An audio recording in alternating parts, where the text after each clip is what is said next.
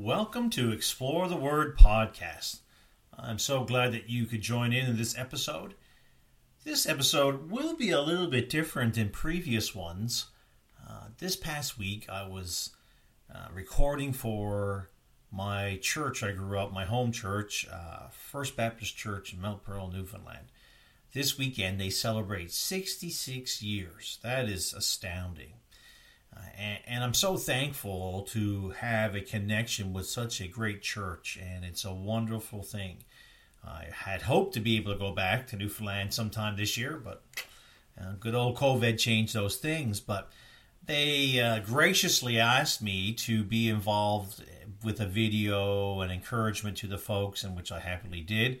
And I just thought about them a lot this week as I was putting that together. And I wanted to share with you some things. The importance of local church. I think sometimes we forget how important it is and the impact it has. And I just want to encourage us in that realm. So 66 years ago, the church started, and its foundational starting point was the American military. The American military showed up in great amounts during the Second World War in Newfoundland. Newfoundland was not yet a part of Canada, part of the British colonies and things, British Empire. And there was numerous military bases, American military bases. And in St. John's, there was a very large one called Fort Pepperell.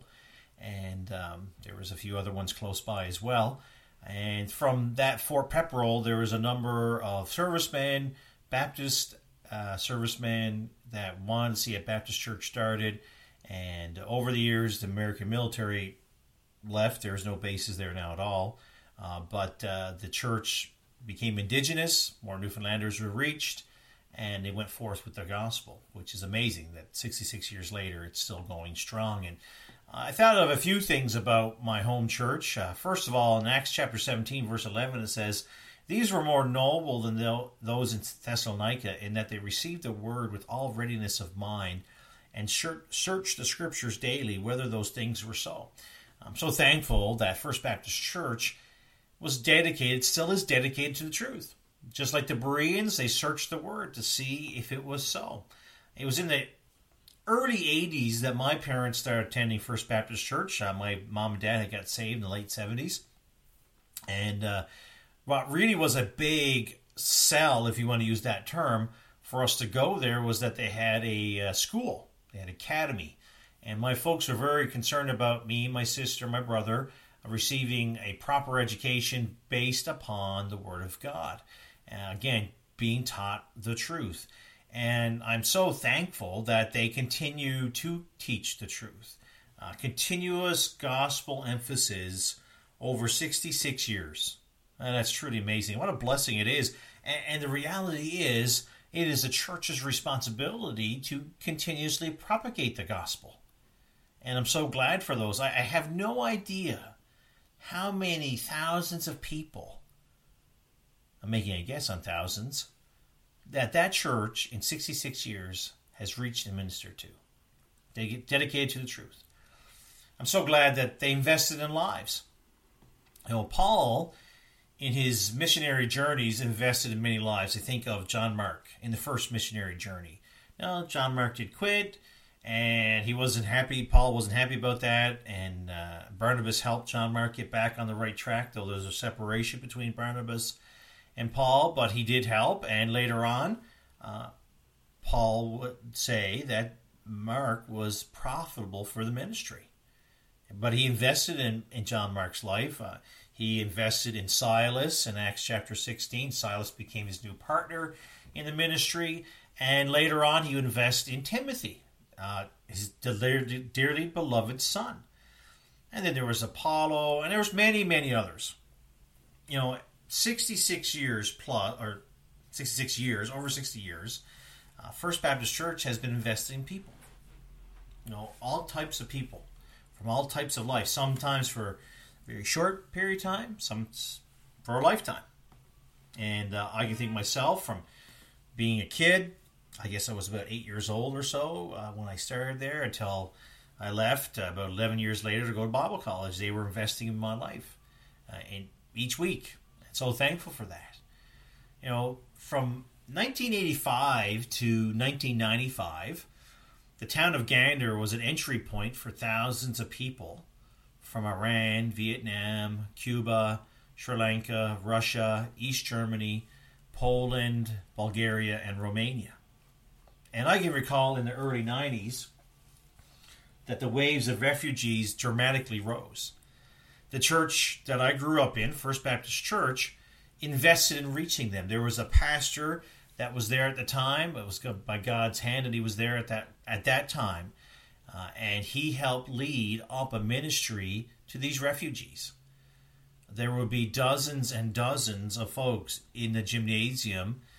We had a church school, which had its own building, and then right next to it, though connected, was the church.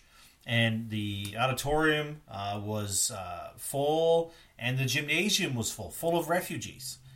And I can remember going with my dad to pick up these people, and they were so thankful to be able to go to church, many of them. Some of them had no idea what Christianity was about. They'd never heard of it. But there was others who were Christians, and they were so excited to be part of a local church. I can remember for the very first time eating Russian black bread. I'm telling you, that is some good stuff, and it's heavy. And it's amazing later on, so that was in the 90s, in the early 2000s, I went across Canada on deputation to start a church in Newfoundland, and I met numerous families that had showed up in First Baptist, fled these countries, and now had moved across Canada. They were so excited. They asked about folks in church, and they were so excited about the investment that was made in their life. They were so thankful for it. And that's amazing. What a great testimony. And I can remember in the early 90s, the cod moratorium. Think about a province, a place that was defined by fishing, and then all of a sudden the fishing is gone. It really was rough. It was a dark time. And I can remember it well. I was a teenager. I can remember how gloomy the place seemed and how people were very down.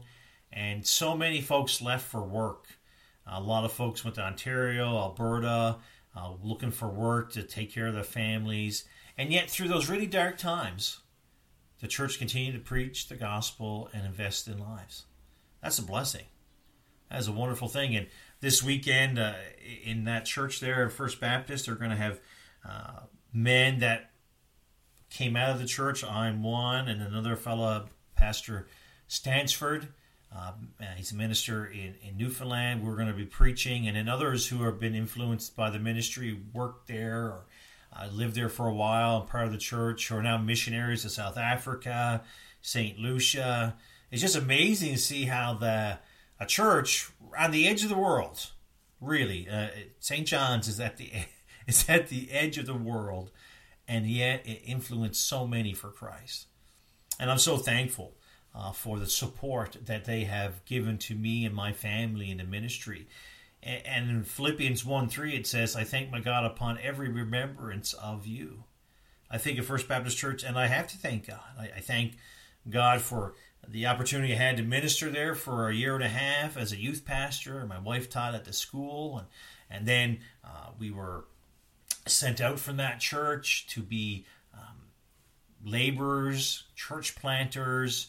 And then even when we left in 2010 and moved to Ontario, the church continued to support us financially and kept in touch with us. And it was a wonderful thing. And just there to encourage and help us along the way.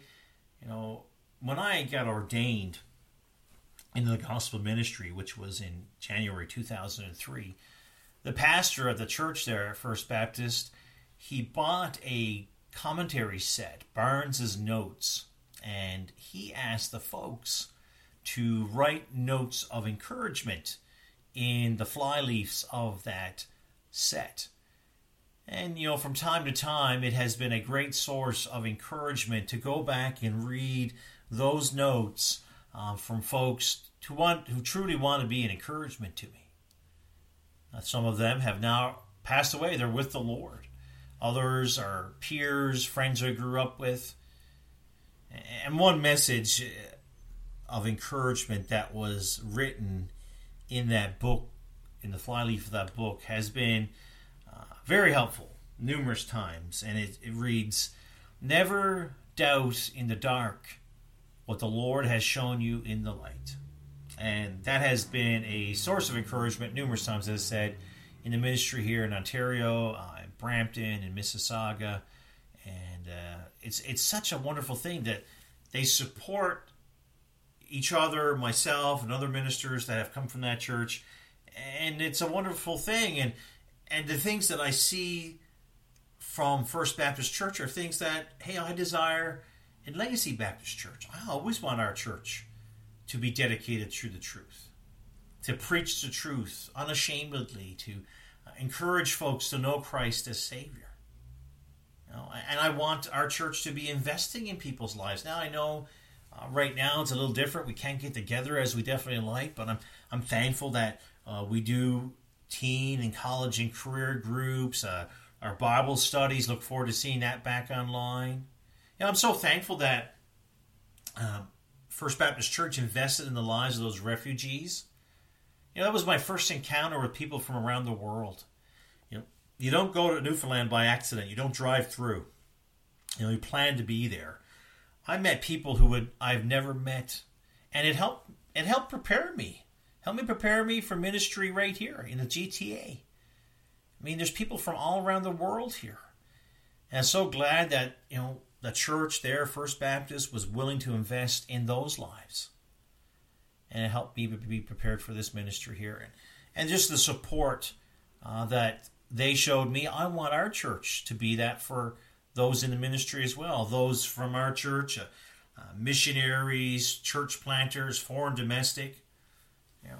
I thank the Lord that we can do the same thing here. I'm so thankful that First Baptist Church is celebrating 66 years. And I pray that the Lord tarries His coming. They have decades more of serving the Lord. And I hope the Lord, if He tarries His coming, gives us 66 years, more if necessary, to be dedicated to the truth, to be investing in lives, and supporting those in the ministry. Thank you for listening today. I hope it's been encouragement. It's good to hear of what God has done in another church who's ministering faithfully for the cause of Jesus Christ. Hey, folks, keep exploring the Word and looking to Jesus. Take care.